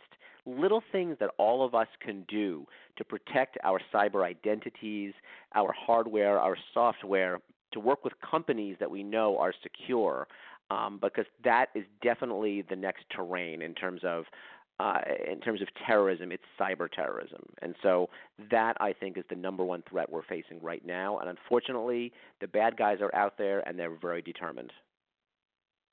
Absolutely. Very, very well said. And how do you view the situation in the Middle East? What do you think's going to come out of it? I talk about it all the time on my show, but obviously, everybody has their own kind of insight and, their own viewpoint of how they think that's all going to transpire. But, you being very heavily involved with national security and being with the FBI and being a prosecutor and, just knowing a lot of these different things, what are your thoughts? Well, I mean, I think with the most recent incident with Soleimani and the killing of the general in Iraq, I mean, I think the president was 100% on legal and ethical grounds to take him out. And I think that it's interesting watching politicians here in Washington who were so happy when we took out Osama bin Laden and other individuals, and now sort of stroking their chins and grinding their gears in terms of Donald Trump's really well-earned victory here. I mean, this was an individual who had blood on his hands, and he had been involved for years, supported by the Iranian government, which also has the blood of Americans on its hands in terms of attacks, in Iraq, in other parts of the Middle East, attacks on Israel. So Donald Trump, he handled it well. It did not escalate, thankfully. It seems to have now subsided, and we bagged a major bad guy here. So I think that in terms of this president, he projected that the United States will not be subjected to terror. We will not just sort of sit on our hands when our people are attacked in Iraq or elsewhere. And so I think it's a victory. It's a big victory, and it's a well-earned one. And I think as we go into this election cycle, I think Donald Trump will kind of stand out against a lot of his opponents as someone who is committed not to having us in endless wars, but at the same time will also not be pushed around. And I think that's a very, very important posture that we want for our country. Absolutely. And what do you make, obviously the other big headline this week is the whole impeachment thing. What do you make of this? Such nonsense. What a circus, right? I mean, you've been around a long time. I'm sure you've probably never seen anything like it. It was almost hard to describe how unserious the impeachment process was, and then Speaker Pelosi kind of outdid herself by sitting on it for the last 3 weeks. So it was almost to emphasize how sort of pointless the whole thing was, right? They rushed to it. It was a terrible job based on a very, very questionable case. Then they rushed it to get it done by the end of the year, and then they sat on it. So it almost kind of screams how silly the process was. So it sounds like what's being reported is now finally it will be transmitted, and hopefully the grown-ups in the Senate can now take this and handle it the way it should be handled. But yeah, it's been a really, really unfortunate chapter. And I think, look, the Democrats, I'll be a little one-sided here because they started this process and they kind of own it.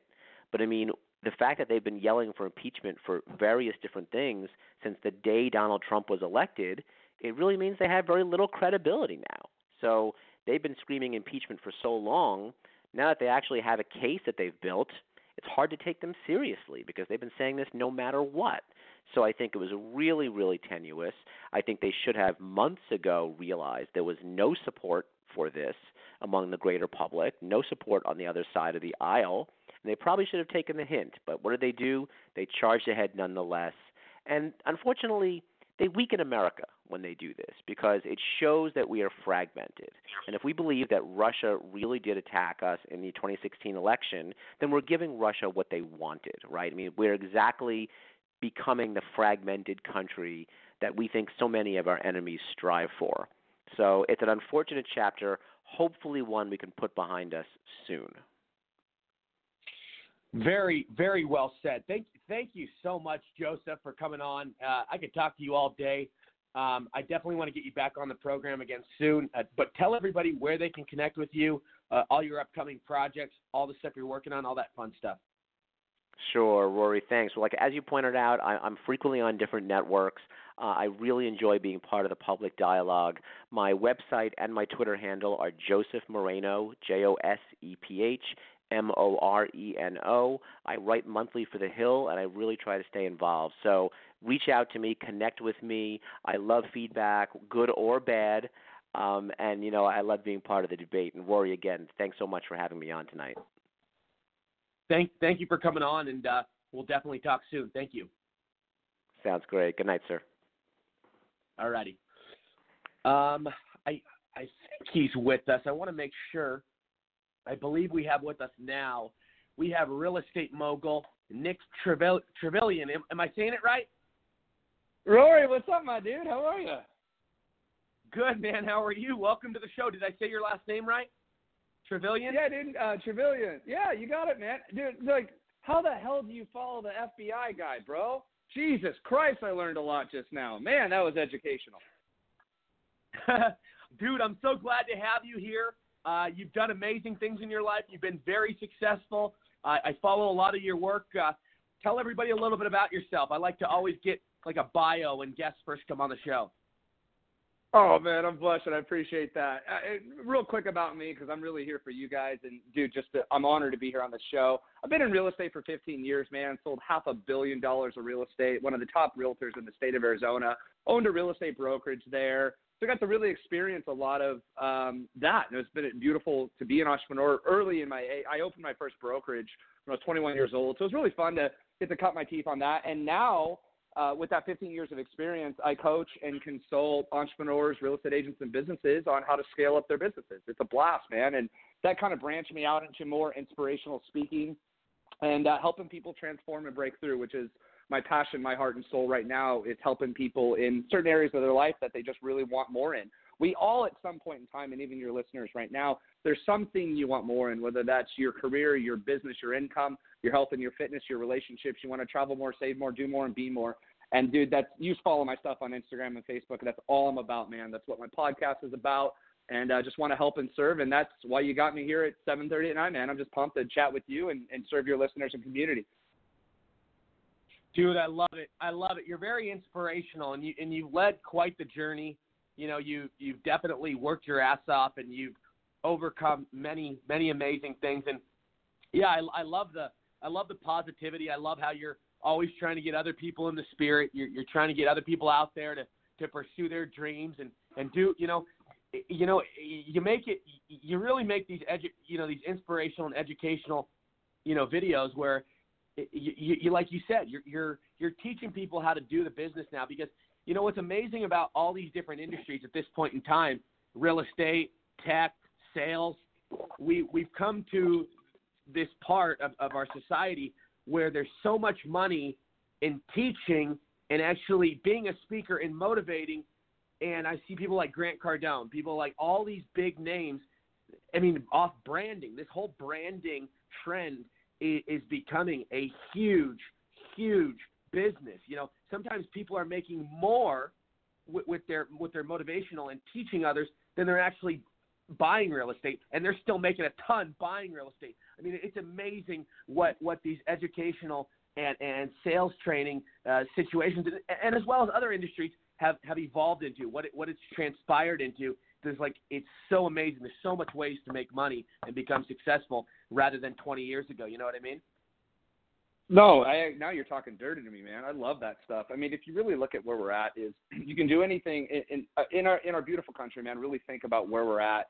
You can start a business tomorrow, a side hustle on top of your current career, or take your current business, whatever that is, and you literally by working your ass off in some blood, sweat, and tears, in 60, 90 days, you can completely change your lot in life. Like, really think about that. And to me, that gets me out of bed every single morning with freaking passion and burning desire to share that message. And the thing a lot of people have inside of them, people are like, Nick, you changed my life and you helped me. No, I didn't. I didn't do shit. What I did was I gave you permission, because you already had that lion inside of you, or that lioness. You already had the greatness living inside of you. At some point in your life, you knew that you wanted to do more and be more. All you needed from me was something that said, hey, man, you can do it, or a video, or an inspirational quote, or podcast. All I simply did was give you permission to go chase your dreams. Because a lot of times, I mean, really think about it. You have a lot of entrepreneurs too, and you are yourself. When somebody goes and starts a business, every hater on planet Earth comes out and goes, no, be careful. Remember when you tried that last business, or, you got to take the safe route. And we get a lot of hate. And I mean, trust me, dude, even to this day, bro, 15 years in this business, I sold 2,500 houses, $500 million of real estate. I still get it. Well, be careful. Well, watch out. So all I simply try to do is let people really look inside and know that they have that potential already lying in there. And yes, you have to back it up with push-ups, right? You got to go do the cardio. You got to go run. And that's one thing I'm really big on, is a lot of people see an inspirational quote, a hashtag, a video, and they get all pumped up for 30 seconds, right? But what happens tomorrow? You have to, I always say, you can't outsource your push-ups. And so no matter what you want to do, everything good in life comes when you work your ass off, if that makes sense. Well, absolutely, 100%. And, it's a lot of people are under this mindset. And I understand that there's scammers out there that try to sell people certain things.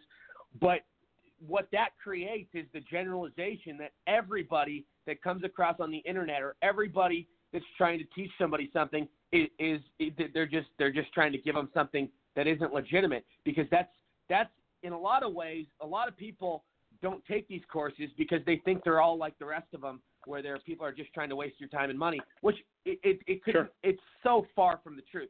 I know so many great programs. Agreed. I know so many great entities that offer amazing ways to teach people how to gain on wealth. So it's this whole jaded mindset with different people, and that they think they can't do it, or they think it's too good to be true. They're misguided and they're ill-informed. But I agree to this, with the point that there are scammers out there, but that's not how the entirety of the business is. Well, dude, the whole joke is those that can't do teach, right? But here's my take is, what about those that actually can do, have done, and are continuing to do? What if they taught? I mean, really look at it this way. Right. If you were to walk into a gym that, the New Year's bell rang as you're toasting champagne, I'm assuming 99.9% of your listeners, myself included, had New Year's goals to get in better shape and look sexy for summer. I get it. I'm all for that, right? We always have those health goals. But if you were to walk into the local gym and they present you with your new personal trainer who's going to transform your body, and your trainer is 100 pounds overweight, eating a donut, telling you how you should, in theory, do this workout? No. You got to, like, one of my favorite sayings is you got to be a product of your own product, right? So, sure, do I want to take fitness advice from somebody that's in shape? Yes, because if his freaking meal plan worked, he'd be taking it himself and believed in it, right? Like, I coach real estate agents. Bro, you know how easy it is for me to look an agent in the face and go, yeah, dude, I sold 2,500 houses, $500 million of real estate, wrote a book on it. Yeah, then just follow my plan, right? Or you have guys that teach how to, build wealth through investing, whether that's Airbnb stuff right now, or whether that's fixing and flipping homes, or getting into rental real estate, or I don't know what that is for that matter, right? No matter what it is, just ask the guy or gal, hey, have you done this before? Or better yet, are you currently doing this for yourself, man? So, yeah, I totally get what you're saying. No, it's so true. I mean, and here's the whole, this is what the entire part about it is. I mean, it just goes, in reality, in business, people have to take risks. People have to get out of their comfort zone. People have to, get on that roller coaster, because that's the only way they're going to move ahead. And the only people that are telling people not to do certain things, or take these courses, or saying, or generalizing and being jaded, that saying all these people are out there to rip them off, are the people that are broke and not going anywhere in life and want to keep everybody else down with them. Don't you agree? Oh, dude, of course. Jim Rohn said it best. It's either you're gonna give up the pain of discipline or the pain of regret, right? And like what he says though is, discipline literally weighs ounces, but regret weighs tons. And I know this: 10 years from now, 20 years from now, 30 years from now, I call it the rocking chair test. When you're 80 years old, rocking on your rocking chair, looking back on your life, what do you wish you would have done, right? If you could go back and talk to yourself then, what do you have to lose, right? You have to take a risk, back that up with hard work, and you have to do something different. The definition of insanity is doing the same thing over and over and over again, expecting a different result, right? And so you have to do something different if you want to change whatever area that is, and everything great comes with work, man. You're not going to go launch a side business or launch a new business without working your face off. I wish right now I could take a pill and have a six-pack. I really, really do. But you and I both know you're going to have to spend hours in the gym. But when you get to the end of that, it's well-earned and well-deserved, right? And that's really what I teach, man. I love it. Well, I love it too, Nick, and I love everything you're doing. And what I talk about on my show all the time, yeah, absolutely. And what I talk about on my show all the time is how, you know, the left and certain parts of our culture has kind of, you know, pushed this narrative and brainwashed people with saying everybody's equal, everybody deserves a trophy, everybody gets a part of somebody else's wealth, and totally, you know, dismisses the point of hard work, the American dream, and you know, this whole socialism mentality. It's really bad for our future, for the youth, and what this country was founded upon. You know what I mean? And here's what it's doing is it's an epidemic. It really is, and I wish certain people weren't, and I hate the fact that, you know, anybody would try to say to anyone that, you know, they don't have to work hard to get what everybody else has. I mean, it's sending the worst message on earth. Well, I think it starts even farther than that, though. I mean, we're giving out participation trophies for just showing up. You know, yeah. You got to go back. You got to go back. So Entitlement, right? Yeah, you got to go back to discipline. You got to go back to habits, to rituals, to things like that are going to put you in a better position in life, right? If you want to change your financial situation, then learn to save money. Read a book and change that. But you're going to have to want to change that, right? And no, I agree with you. They all can't be equal, man. There's that. Like, how is that fair to the guys actually in the trenches with calluses on their hands right now? You know, to work your ass off like that and know, like, hey, we're just going to take part of that just because you can? Screw that, dude. I love it. Like, I love your energy and passion, man. I listened to the first part of the show and got a chance to listen to a few years. I love how proud you are and outspoken, man. You don't hold punches, and I love that. And you come with some energy, man. You believe in it. And that's freaking right, man. You know, especially from some of the ones that are out there, you know, chasing their dreams and really trying to provide more for their family. Good on them, man. Go work your ass off, and you earned it. Right. And I talk about this on my show as well all the time. The fact that you have all these people, mostly on the left, trying to say billionaires are the problem, corporations are the problem. And I say, these people want to take what isn't theirs, and how is that fair? Whether or not, I mean, I get some billionaires are greedy. I mean, obviously, I get that, but they worked hard to get that money and build their business, and they stimulate the economy and hire millions of people. If we didn't have billionaires and corporations, we wouldn't be what we are right now. You know what I mean? Preach it, my brother. Preach it. But more than that, I'm really about, for those, don't get me wrong, I think a lot of those billionaires and corporations and people might have been given a God-gifted ability to shine and learn things. They've put themselves in different situations or had that ability. But if you look at a lot of those larger corporations and a lot of very successful individuals, a lot of those guys, their missions are to give back to this world and really unwind that. Like, look at what a lot of big corporations and billionaires have done. And a lot of times it gets overlooked. Right. Well, because we don't want to talk about that, right? But if you were like, hey, this guy, yes, he's worth $1 billion, but guess what? He just gave $100 million to this cause. Or he's really trying to help out our veterans in the country, or help out our school system, or help get our teachers more pay. All this stuff that actually will get us more progress. We don't want to talk about that, right? Because we want to find some other excuse why he's an evil human being. It's funny. There's so much fake news out there, dude. I can show you a bunch of amazing stories of amazing people doing great things. The thing that comes to mind for me, because I know this is your show, is Trump over feeding the troops on Thanksgiving. You know that wasn't fucking talked about. Excuse me. Ooh, I don't know if I just was allowed to say that or not. But no, you're fine. You're fine. Don't worry. You're fine. Sorry, brother. I'm trying to pull my punches here. F-bombs come out of my mouth. But no, you're fine. Feeding our troops on Thanksgiving. Nobody's mentioning that. That's not on the news. Right. Right. No, you're absolutely right. You're absolutely right. And this is what they do.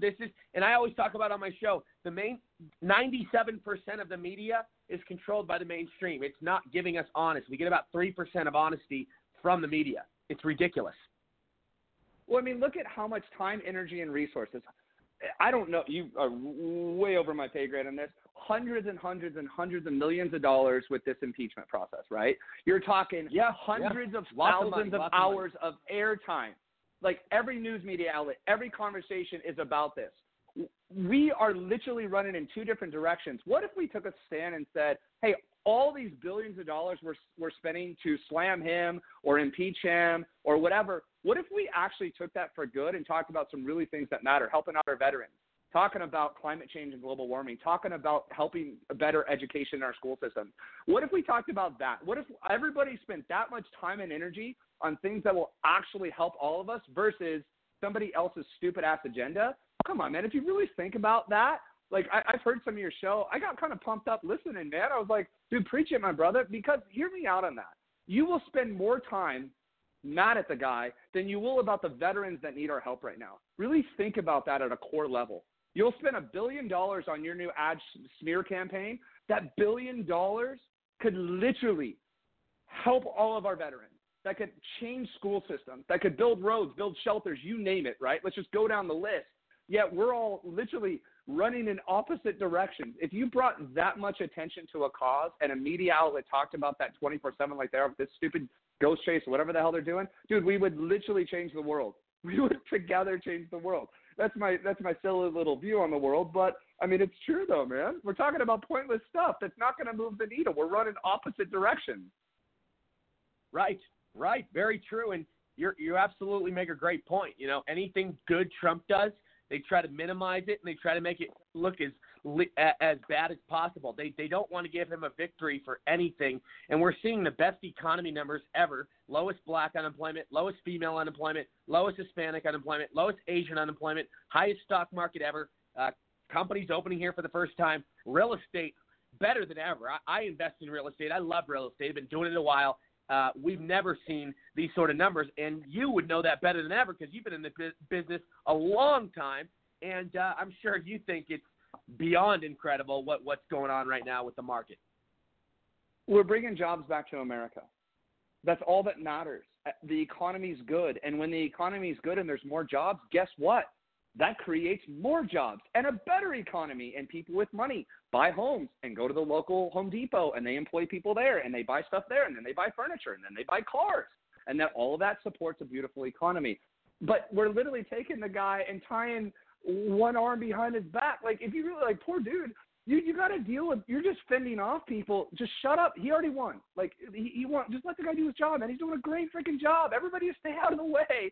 And, like, let's keep things going, man, because the economy's beautiful. Market's up. Interest rates are low. You know, it's a good time, man. And more than anything, though, you said it best. You're employing American people. You brought jobs in. As simple as that is, I don't get into politics, brother. That's way over my pay grade. But I know that simply is you employ the guy that was out of work. That helps out our world. That's all that matters. Absolutely. Very, very well said, Nick. And Nick, I could talk to you all day. I love having you on the program. I want to get you back on very soon. These are some great topics we went over. Tell everybody where they can connect with you, where they can get involved, all that good stuff. Oh, brother, I appreciate that, man. I'm simple, guys. My name, Nicholas Trevelyan, on Facebook and Instagram. Instagram is where a lot of my inspirational stuff is. My podcast is The Triumphant Life on iTunes, on Spotify, or my Instagram is @TheTriumphantLife, because I believe you have greatness inside of you and you can triumph over anything that happens to you, right? We're all going to be thrown adversity and curveballs, and it's the art of triumphing over those and chasing your dreams, man. So appreciate you having me on, brother. This has been a ball. I'm a huge fan. Dude, can I just ask one favor of you, though? Yeah. Dude, I want an autograph, bro. You fancy, man. You're all famous, bro. Like, I literally want an autograph from Rory. Dude, you're killing the game, man. I love it, bro. Thank you, buddy. I really appreciate it. We're doing good. We're listening. I mean, the show just keeps getting more popular. We got a lot of plans for the future. Definitely, I'd love to get you more involved, too. You'd be great on the panel. Homie, I'm a big fan of yours, brother. Keep changing the world out there, sharing your voice, man. And you need anything, let me know. All right, bro? All right, let's talk soon. God bless you, man. We'll see you. Bye. All righty. Let's go to, I want to introduce, I believe he's with us. We have popular talk show host Dave Weinbaum with us. Dave, how are you? I'm good. My wife just nudged me to say I'm on. How are you, Rory? Dave, really good, man. It's great to have you here. Big fan of yours. First time on the show. Tell everybody a little bit about yourself. Well, originally from Chicago. I went to school at the University of Denver. I moved to St. Louis, got in the McDonald's business, and at a pretty young age, they offered me a store in Rolla, Missouri.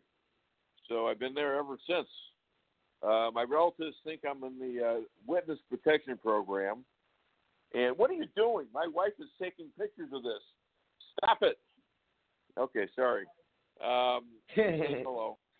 And so been in the business for about it'll be 50 years in February of 20. So, and I still do it. I love it. And I just decided at a certain point in my life, it was after my father died. I was 45 years old. I'm 71 now. He said to me, you know, I could have done so much more in my life. And I said, well, you did great. You did, you know, fantastic. But I knew in the back of my mind that he really could have done a lot more. He was a very smart guy, even though he didn't graduate from high school. And I decided at that point I was going to start doing other things just besides business to see whether or not I could do it. And so I started writing little quotes and jokes. I got into 16 Reader's Digests, and I've got about 47,000 original quotes and jokes. That's a lot of which I use on my show as well. And speaking of the show, before that I did stand-up comedy in my mid-50s just to see whether or not I could do it. And then at age 60, I went in and said, I'd like to try a radio show. And so the guy gave me a half an hour, and I interviewed my next-door neighbor, a dentist friend, and I wasn't very good apparently. I went in and I said, so what'd you think? He says, if you do that kind of show one more time, you won't have a show. So I decided, well, I've always been a news nut. I was writing for the Jewish World Review and several other online. So I decided to see what I could do with the radio thing, and it's worked out. I'm in my 12th year. Like you've discovered some talent there. Yeah, it's amazing how it works, because the plan for me, I do a lot of different real estate stuff, venture capital, and I also own an app development company. We build apps for businesses and individuals. And, the radio thing just kind of came by surprise. One day I picked up the mic, and it became part of my livelihood. It became part of my routine, and I kept utilizing my voice and capitalizing on this platform. And here I am, 233 episodes later, listened to in 25 different countries on nearly 70 online platforms. I never thought it'd be at this point, but, here we are. It's quite something. Well, it's a great accomplishment, and if you really like it, you're having fun doing it. And I know I work very hard on the show, but I'm having a good time doing it, and I think I like to think I make a difference. I do a political talk show basically, and I try to be a little funny here and there, and like you, I'm heard in a bunch of different countries and all 50 states. 57 states if you're Barack Obama. And I just like what I'm doing. I got great people that come on the show, and they're a lot of fun. I got Cheryl Chumley, the online editor of the Washington Times. I've got a good friend of mine, Rabbi Moshe Rothschild. He calls once a week from Efrat, Israel, and he's very good about Middle East news. He seems to have stuff that nobody else has, like the moving of the embassy from Tel Aviv to Jerusalem. I had that on my show like a month before it came out in the news. And, the West Bank, the annexation of the West Bank, That's going to happen very soon. So I enjoy that, and I like the people I have on my show. And my audience seems to be getting bigger and bigger, so I'm very happy about that. And that's a fun thing when that happens, right, Rory? Absolutely, it's a great feeling. It really is a wonderful, gift, and I love hearing all the feedback from my audience and everything. And it truly is a privilege. And what do you make of this whole Iran nonsense? I'm sure you've been talking about that on your show quite a bit. I want to ask you about a lot of the current stuff going on, because I know you have a lot of strong and insightful opinions about it. Well, look, we've ever since the Ayatollahs came in 1979, we've been appeasing them. Jimmy Carter on, except for a brief period of time from Ronald Reagan. They must have thought Ronald Reagan, when he got elected, was going to attack, because they released the hostages. As you recall, they overtook the embassy in Tehran. So what did we do then? Did we stay tough and vigilant on them? No. We faded back with Republican and with Democratic presidents, and decided to appease them right through Barack Obama and Joe Biden. And obviously, if you're going to appease a bully, well, they live on that. That's who they attack, is people that appease them and beg them and cower to them and give them a lot of money and things like that. Donald Trump, God bless America with him in there, because, he's a nice guy. He wants to do business. He wants to make a deal. He wants to improve relationships. And he's serious about what he's talking about. Now, is he overbearingly serious? No. Iran got away with a lot of stuff even after he warned them. Finally, he had enough. They crossed the line. They killed an American. And he took care of this guy, and I'm calling this the 5-second war. That war was over in 5 seconds. Okay? As soon as that general Soleimani died, that war was over, and it was so apparent that the Iranians were just going through the motions when they threw all those bombs out there, and then actually accidentally blew an airplane out of the sky, which now the Democrats obviously blame Trump for. Now that's what I see out of Iran, and I think I got the right perspective from talking to my rabbi buddy too. Listen, if Donald Trump ran for president of Israel, I think he'd win. Yeah, absolutely. No, I agree 100%. And, you've been in radio all these years, and, you talk about politics, everything from under the sun, every headline. What do you make of this whole impeachment nonsense? Well, it's an interesting thing. We've had a coup going on in this country from before Donald Trump was elected, while he was still a candidate, which goes back to the IG report, which only talks about from July 16th, 2016, a couple of months before the election, until the present. Well, this stuff was going on before that. When Donald Trump declared as a candidate, there was I don't know how soon it happened, but soon thereafter there started to be a concern that he could win.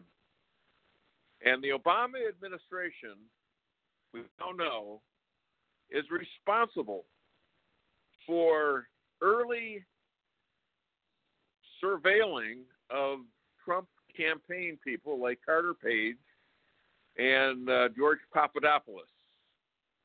So we know that somehow, and this has never happened before to our knowledge, that they were, and when Trump was saying, I think I'm being wired, and everybody was telling him what a kook he was, well, he was dead on.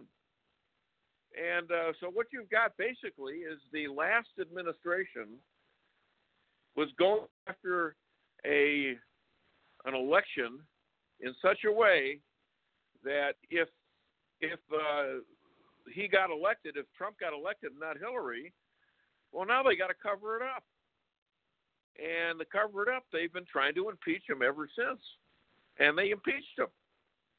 It's not going to go anywhere, but I believe that it's a huge, huge cover-up. Forget the waste of money. This is a waste of American principles and American constitutional powers. Absolutely. No, I 100% agree with you. Very well said. Great insight. Spot on. I want to get you on again very soon, Dave. I am out of time. I do got to wrap up the show, but tell everybody where they can connect with you, where they can listen to your show, all that good stuff. You can go to daveweinbaum.net. My Twitter tag is @TheDaveWeinbaum. And you can go to Dave Weinbaum Facebook page. Appreciate being on the show, Rory. Thank you very much. Absolutely, my friend. We'll definitely talk soon. I really appreciate all your great points and insight. Awesome being with you. Thank you. Thank you. Bye-bye. All righty. All right, let's go to Mike Peters in New York. Mike Peters, go ahead. Yeah, I'd like to thank you again for having me on tonight. It was a great show. And I was very interested in what you did covering the real estate, the gentleman that's a well-known real estate agent, and talking about improvement and working towards your goals and everything. And one thing I wanted to add on that, and I always went into it, I mean, my wife and I own our own business. We're government contractors. And I always thought, like you said, if you work hard and you really put your heart into it, you can succeed at anything. It depends on what field you're in. I'm going to put that out there because we had no idea that government contracting was controlled by the left, by the Democrats here in New York State, and it's corrupt. And no matter how good, how hard you work, you could do the best job possible. If you're not part of the good old boy clique, the team, you're not going to survive. And this has been nothing but uphill since 9/11. So it's not that easy. Even with all the blood, sweat, and everything, you'll sit back and say, what did I do? I worked hard for what? So in the real world, yes, you work hard, you put that sweat in, and you're going to succeed. You have a good product. But when politics get involved in it, watch out. So I just wanted to add that one thing. And thanks again, Rory. Thanks for having me on. Glad to be here. Absolutely, my friend. Always a pleasure, Mike Peters. Thank you. Very well said. Let's go to U.S. congressional candidate in Maryland, Tim Fazenbaker. Tim, give you the closing thoughts. Go ahead. Hey, great show as usual. You had some awesome guests, and like I said, this is the year of the American. We are waking up around the world. People are seeing the freedom, and Donald Trump is leading us in that direction. So, everybody, get on board. You can find me at timfazenbaker.com.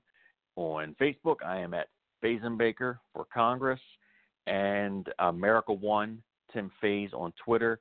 We are one of the 19 seats that will flip this House. Great show, and as always, American kids first. Thank you very much, Rory. Absolutely, Tim. Always a pleasure. We'll talk to you the next time. Thank you, sir. God bless. Thank you. Everybody, it's been a fantastic show tonight. I want to thank all my audience, my guests, my co-hosts, and sponsors. We have a lot to look forward to on the next episode, a lot more in the future planned for the Rory Sauter Show. Hope you all have an amazing night. I will see you Thursday. I'm Rory Sauter. Mega, mega, mega. God bless everybody. Much love. Cheers.